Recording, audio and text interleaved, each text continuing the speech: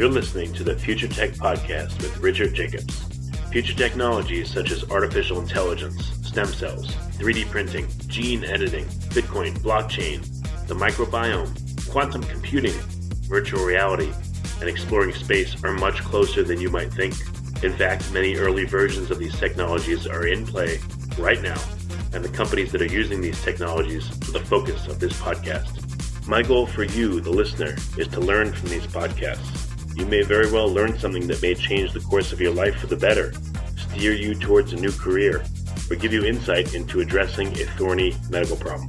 Remember, this podcast and its content is informational in nature only. No medical, tax, legal, financial, or psychological advice is being given. If you've enjoyed the podcast, please listen, subscribe, like, and tell your friends about it. Thank you.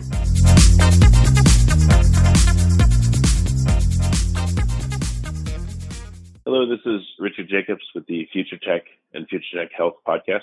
I have David Ewing Duncan. He's a best-selling author of many books, and he's got a lot going on. So when speaking to him about his bio, I realized if I give the bio, I'll probably screw it up. The bio is so expansive and covers so many cool things that it's better to let him give it. So if you don't mind, David, thanks for coming, and please give listeners the portion of the bio that would be relevant for them today. Hey, well, thank you for having me. Basically, I'm a writer, author. I have started a couple companies as well, but I've written 10 books, hard to believe. And the last one was called Talking to Robots, Tales from Our Human and Robot Futures. But I've written books, adventure travel books. I was a foreign correspondent, written about that, and also write for Wired, Vanity Fair, New York Times, places like that. So I guess that's enough. Okay. You're almost a ne'er-do-well, but not quite. Just kidding. But yeah, you're into a lot of things. That's great. No, I like ne'er-do-well. Yeah, that could be my title, Chief Ne'er-do-well Officer.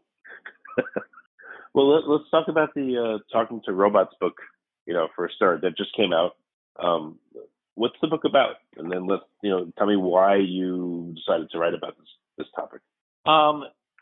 Talking to Robots is really a culmination of me reporting on, cutting edge technologies, mostly in the life science space, but also, in the AI and robotics space. And it's partly about the technologies themselves, but it's really more about what these technologies mean for us as humans. So what I've done in Talking to Robots, I've taken 24 kind of robots or AI systems, really 20 areas of kind of human activity, and I've created a kind of robot scenario around each one of them. And so we have a warrior bot, which would be like automated warfare systems. We have a teddy bot, which would be robots that take care of our kids. There's a doc bot, there's a sex bot, and what I do as a reporter, I report on these robots, what's happening in the present. But the whole story, each of these stories is told from the future by a narrator who's not identified. It could be man, a woman, a robot, who knows. But this narrator knows how things turn out in the future. And in fact, there are different scenarios. It gives me a kind of platform to be able to write about, what might happen with automated warfare. And I'm actually, creating these fictional stories around what the future might be, or sex bots, or some of these other robotic systems. So that's basically what the book is about. So in general, do you think that people are going to embrace or be forced to have interactions with bots of all sorts in their life and in the near future? Or what's the landscape look like? Well, we actually already are. It's not like robots we see in sci-fi. They look a lot like us, like humans, are kind of the imaginary versions. I don't know, starting like with the Jetsons, or even earlier than that. If you think about it, every time you summon an Uber or, sign up for an Airbnb, you're actually interacting with a robot. And by robot, by the way, I have a pretty broad definition, which includes pretty much any smart machine.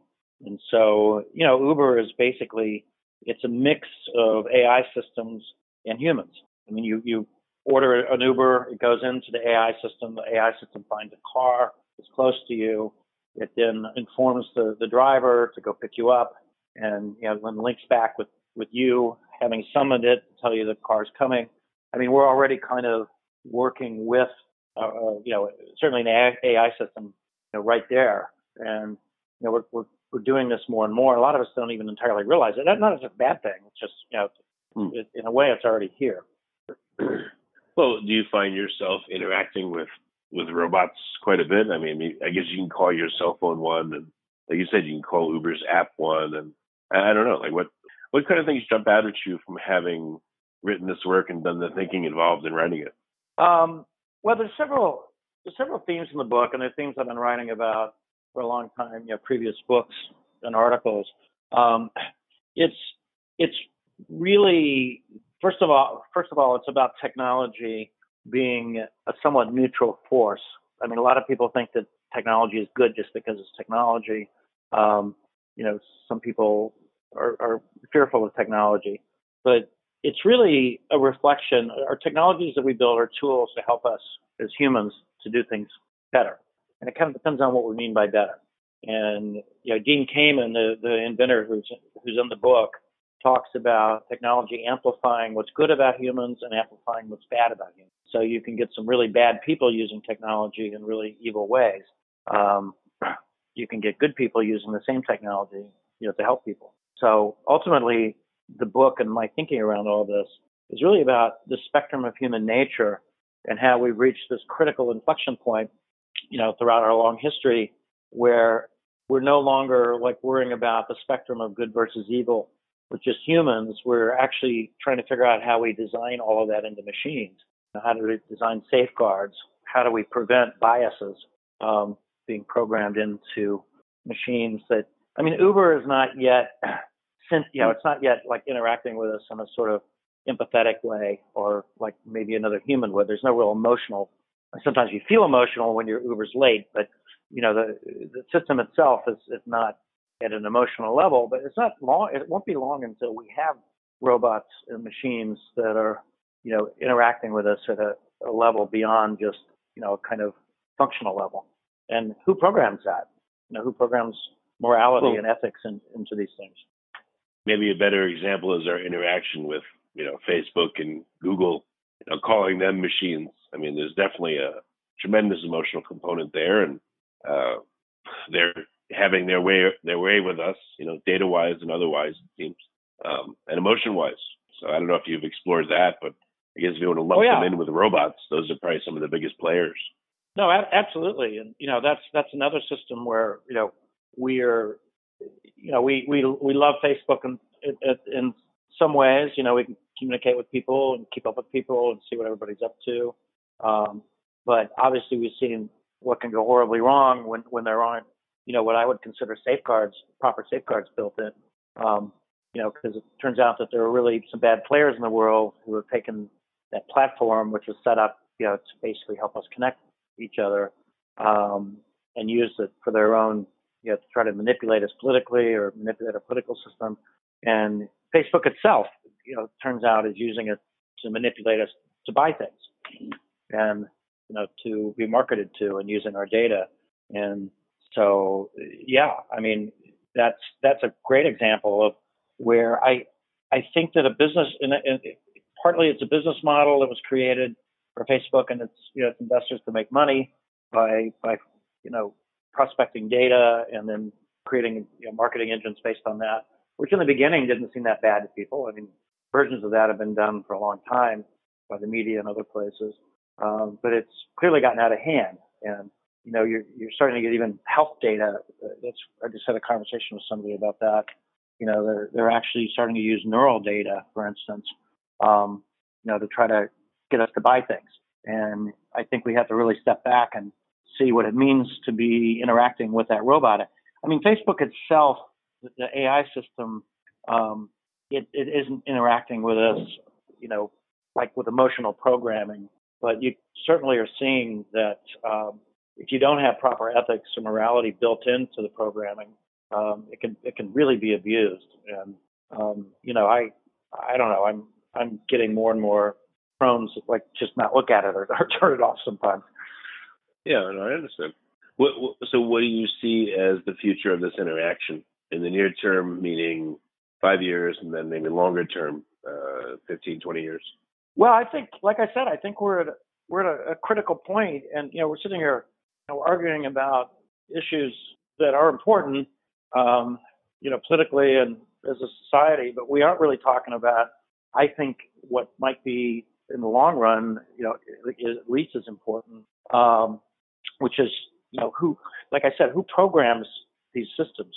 Who should there be regulation? Is kind of government regulation the option here? Speaking with somebody from Germany yesterday, and the Europeans are coming close. They probably will be regulating at least Google, if not the other big tech companies, fairly soon. It's anti-competitive stuff, but they're also looking into privacy.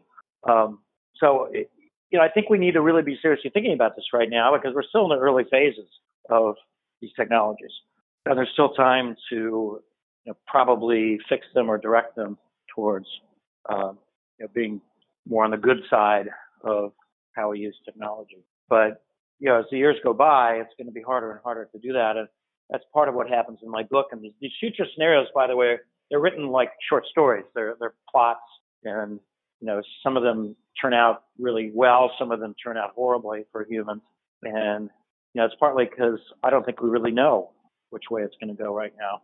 And we certainly, scare ourselves to death watching dystopic shows on Netflix and movies. And I mean, how many times can we have an apocalypse of machines or zombies or whatever? I mean, it's like we're sort of terrified of all that. Right. On the one hand, while on the other hand, we all use our phones. We love these technologies, our computers. So that's a talk I've been giving on why we love and fear technology, and why we should probably pay attention to both aspects. We should pay attention to why we love these technologies, but there's also, it's worth paying attention to why we're afraid of them too, or why we're anxious about them. Right. So do you see there's a dehumanization because of all the robots? Do you see it reducing person-to-person interactions, just changing the dynamic, all those things? Again, what's the overall feeling you've gotten from the work required to do this book? I don't, I don't think it has to go down a road of dehumanizing us. That certainly is one way it could go. There've been some interesting movies, like, I don't know if you saw this pretty stupid movie, but it was called Idiocracy. And it had really just, it's one of those movies that had a pretty good premise, but was sort of silly.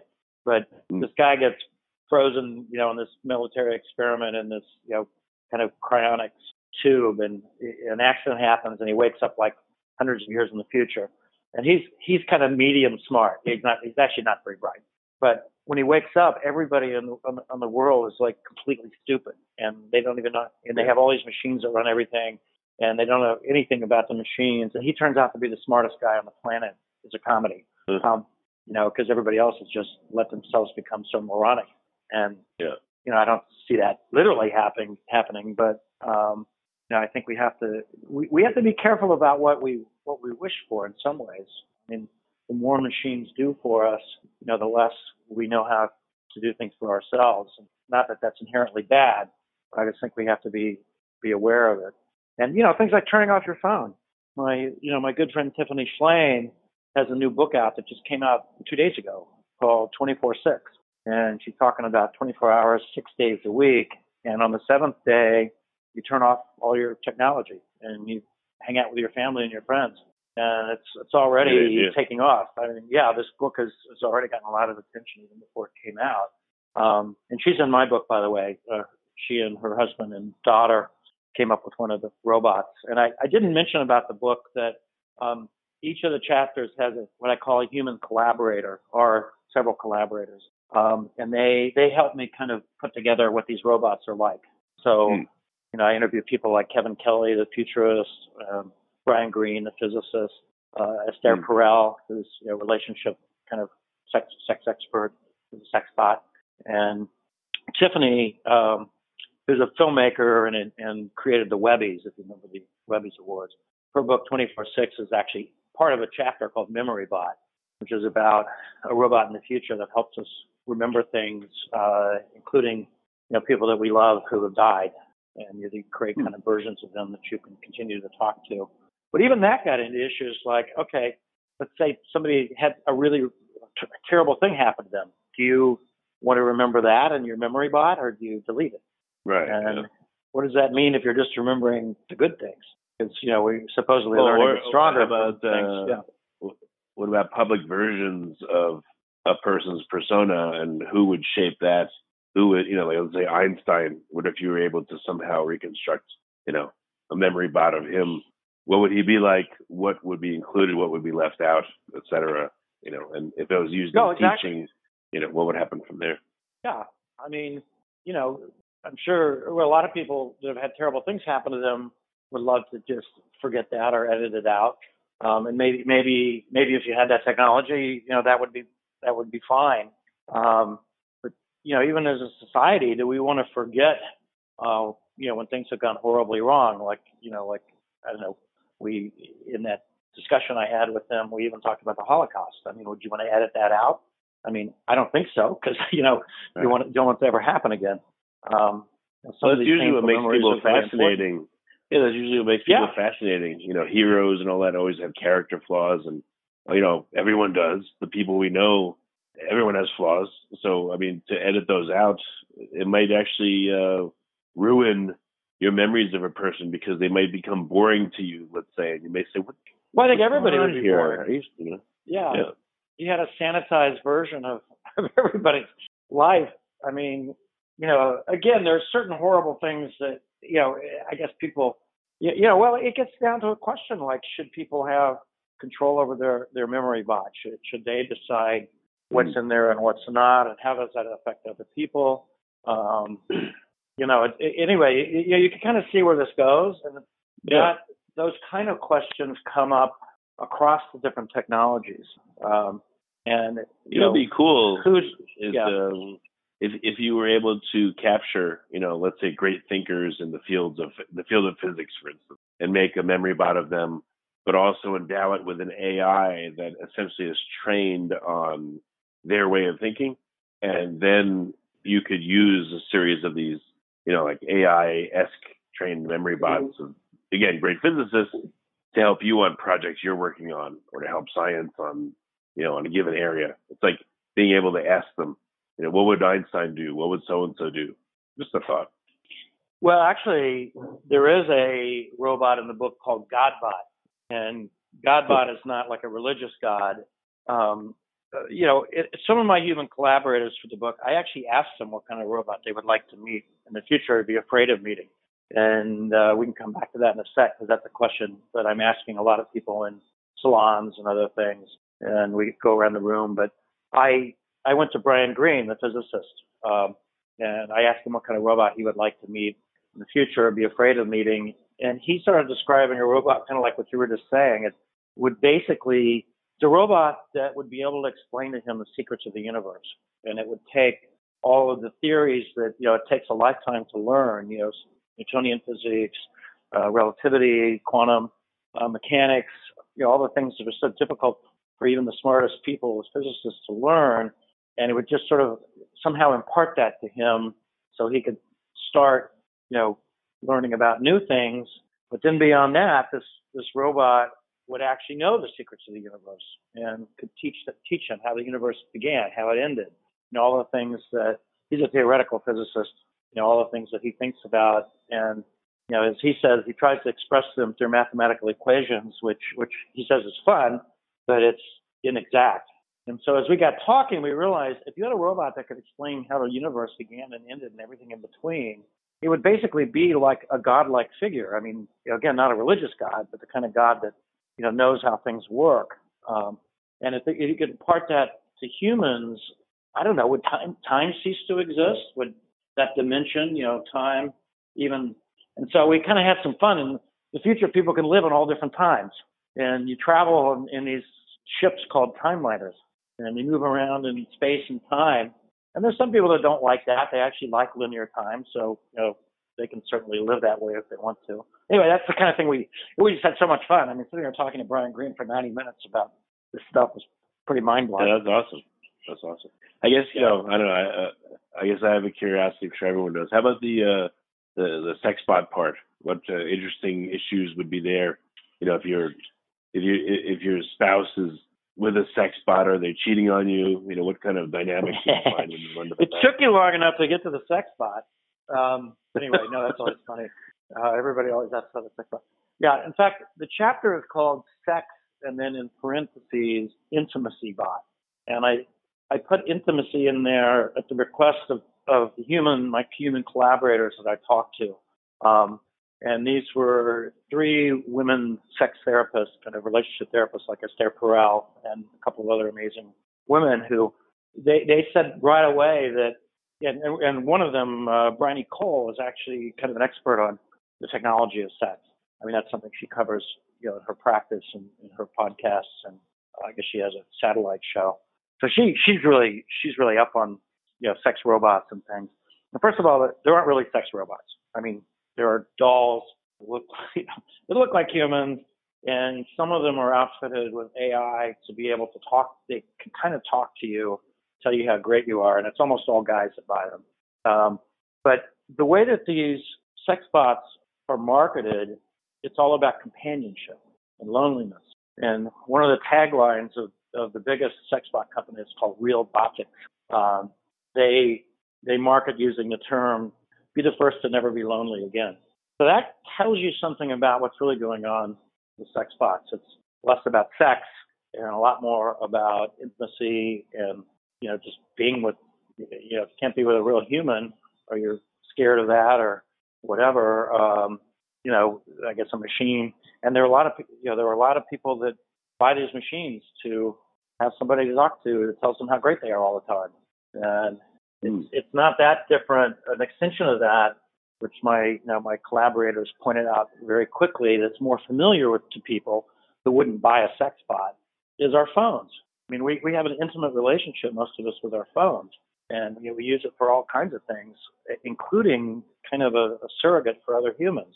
And we check Facebook when we got a human sitting right next to us we could be talking to. So it's true. Yeah. Sort of interesting issues. Yeah. Well, my wife has said that she thinks sometimes men only want food and sex, so maybe that's why men like these sex bots so much. I think there's more to it, companionship and encouragement. Well, yeah. Unfortunately, we're probably not. Yeah, we probably really are about that complicated. But yeah, in fact, these relationship therapists all talk about how many of their clients are women trying to understand why their men would rather play a video game than hang out with them. And we can sort of chuckle at that a little bit, but it's actually, especially there are a lot of statistics on. Millennials are the first generation that have really grown up with these machines, and the statistics are not looking good for relationships and marriage and having kids. I think there are a lot of other factors probably playing in there, but certainly some of it has to do with spending 2 or 3 or 4 hours a day on your phone. You're not having as much time to have intimate relationships. Yeah, no, definitely. I mean, sometimes it's hard to get certain people to look up. They're constantly looking at their phone, and it's a whole societal issue. It's huge. Any other areas of robot interaction that you didn't even know existed, or really surprised you, or changed your view big time? Now that's a great question, because there certainly were a number of them. Even in my own field, in journalism, I had no idea how pervasive AI systems are at major newspapers. And it probably started with the Washington Post in the 2016 Rio Olympics, where they introduced an AI system that basically was programmed with a lot of formulaic sports stories. And rather than having a human writing these stories, they actually had an AI, and then they would just fill in the blanks, whatever sport it was and what the score was. And the AI was able to choose from different sort of metaphors and phrases. And it's hard to tell the difference. I mean, these are pretty formulaic even when humans write them. They're really basic stories.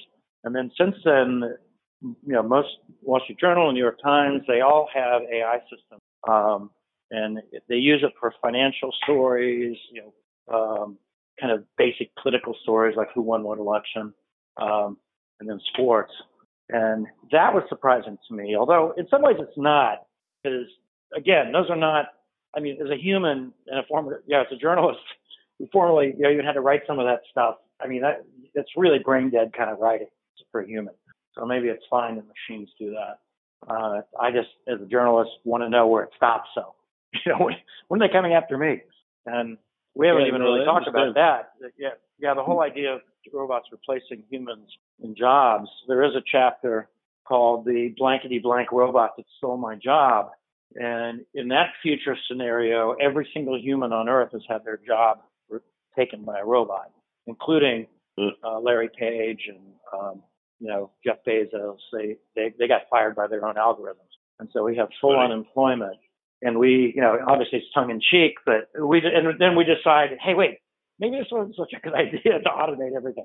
And so in that scenario, these really smart entrepreneurs that are suddenly out of work, they spend their time trying to figure out how to bring humans back into the equation, which they realize they should have done in the first place. Huh. So what are your thoughts on the future of automation? Do you think that it's going to be expansive, or do you think it's really just going to change the nature of work? Well, again, I mean, we've been kind of running experiments on this as humans for a really long time. I mean, automation has been around really since the Industrial Revolution started. And in the past, when we invented a new technology and learned how to automate or simplify certain processes like manufacturing, that usually came with a whole slew of new jobs. I mean, the invention of the internal combustion engine in cars created whole new industries that nobody ever would have dreamed of, like building roads and building bridges, and gas stations and the energy sector, and I mean, massively created jobs, as well as replacing all the people that used to take care of horses. So that's kind of kept us on the right side of that equation for quite a long time. But again, the difference right now is there's so much happening at the same time. I mean, we're automating broad swaths of every industry, every field. All aspects of society are being automated. I would argue in a fairly, thoughtless way. I mean, it's being driven a lot by private companies that have shareholders, and if you fire 1,000 humans and eliminate their salaries and benefits, the stock price goes up. Replace them with robots, and that may make sense for that company and for the shareholders, but it's not a real good incentive to, for society. You should probably think it out a little bit more. And that's about to happen with driverless cars. There is a chapter about that too. Should we just simply replace hundreds of millions of professional drivers around the world? Right. What's going to happen to them? Will there be jobs for them? I mean, right now, a lot of them are already. A lot of Uber and Lyft drivers are actually people that have been displaced from other industries. So you take that away. Yeah. So I don't know. I mean, again, just to underscore the point, I think we have to do something we're not very good at as humans, which is we need to really think this out. Like, is it a good idea to have, driverless cars take over everything, or is there a role for humans?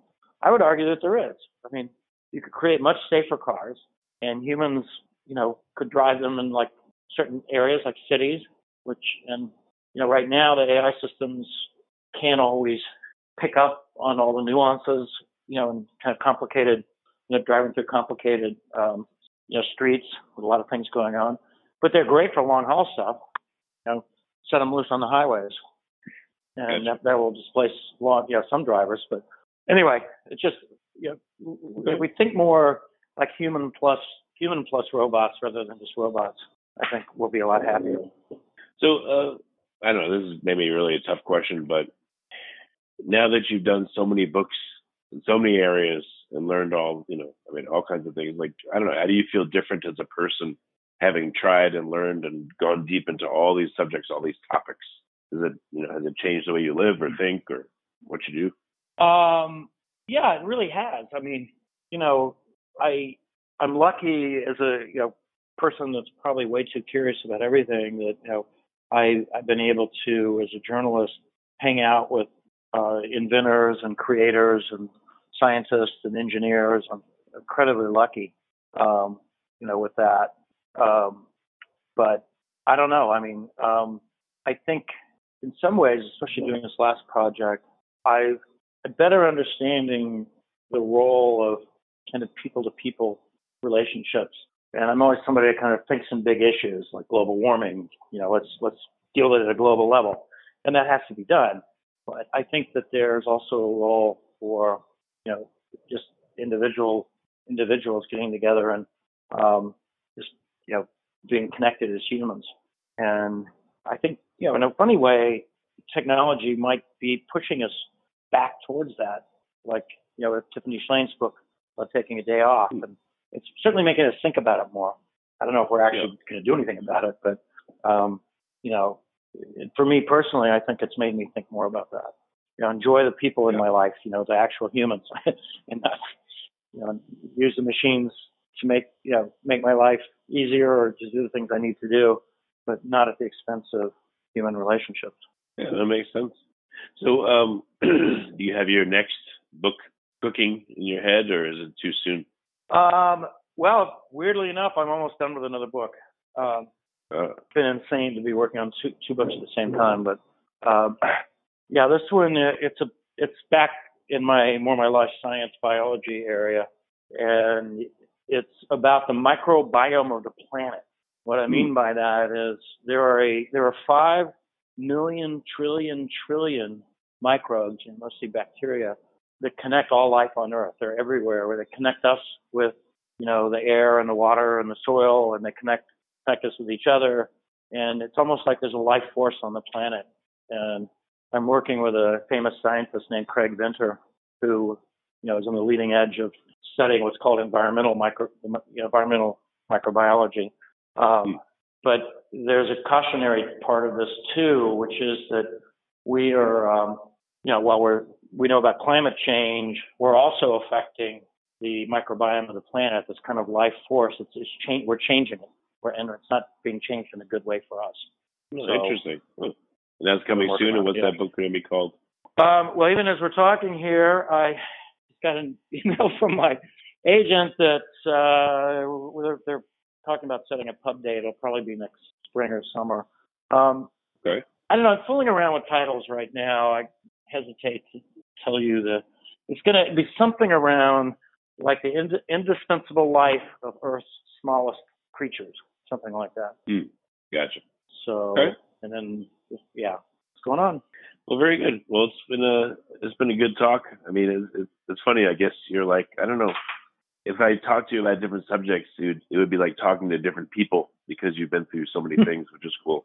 I find people that are, polymaths or Renaissance people, I guess I call them, are like that. So, it's been a good call. So, I guess all your books are on Amazon and Kindle and all the great places to get them. Yep, and I have a website. It's davidewingduncan.com, and it's David, and then Ewing is my middle name, and then Duncan.com. And it's got books and articles and research projects, and I did crazy things when I was younger, like bicycle around the world. So it's got a lot of stuff on that. That was the first book, kind of adventure travel stuff.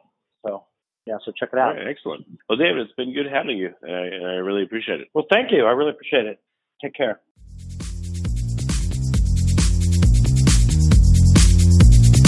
You're listening to the Future Tech Podcast with Richard Jacobs. Future technologies such as artificial intelligence, stem cells, 3D printing, gene editing, Bitcoin, blockchain, the microbiome, quantum computing, virtual reality, and exploring space are much closer than you might think. In fact, many early versions of these technologies are in play right now, and the companies that are using these technologies are the focus of this podcast. My goal for you, the listener, is to learn from these podcasts.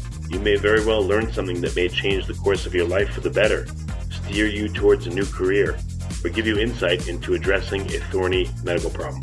Remember, this podcast and its content is informational in nature only. No medical, tax, legal, financial, or psychological advice is being given. If you've enjoyed the podcast, please listen, subscribe, like, and tell your friends about it. Thank you.